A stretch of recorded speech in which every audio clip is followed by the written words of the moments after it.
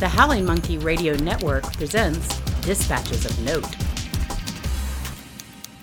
Random lines from that noir novel that I am writing.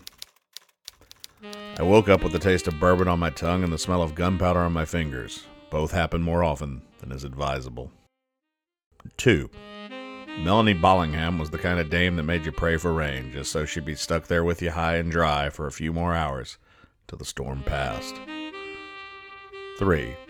The old man had money and plenty of it, but he didn't seem interested in parting with any of it too quickly.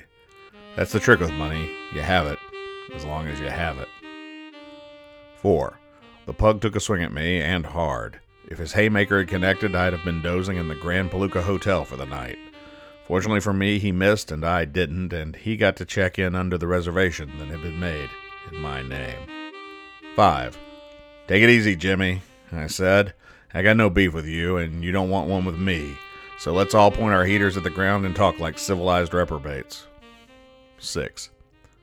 I found the girl just where Melanie said I would, but Melanie had left out one important fact. Her sister wasn't just trouble. Her sister was dead. 7.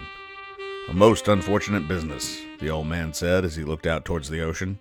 No one blames you, of course, Mr. Stone, but you won't blame me if I don't continue to retain your services, or see to it that no one else does either. 8. It was never about the girl. It was always about the old man's money, and I'd been set up like 10 wooden pins, ready to be bowled over to take the fall for his murder. 9. It was one gunshot, and 1 second, but both felt like more. 10.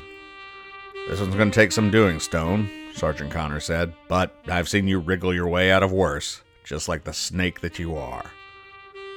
11. In the end, it was just another night, and in the morning, there'd be the familiar taste of bourbon and the familiar smell of gunpowder to remind me I'd just been played in another game of lies. This program is brought to you by Law Dog Productions, LLC. We're on the web at howlingmonkeyradio.com, where you can find our other shows and content. You can also learn about ways to support our efforts there. You can reach us through our email address, info@howlingmonkeyradio.com.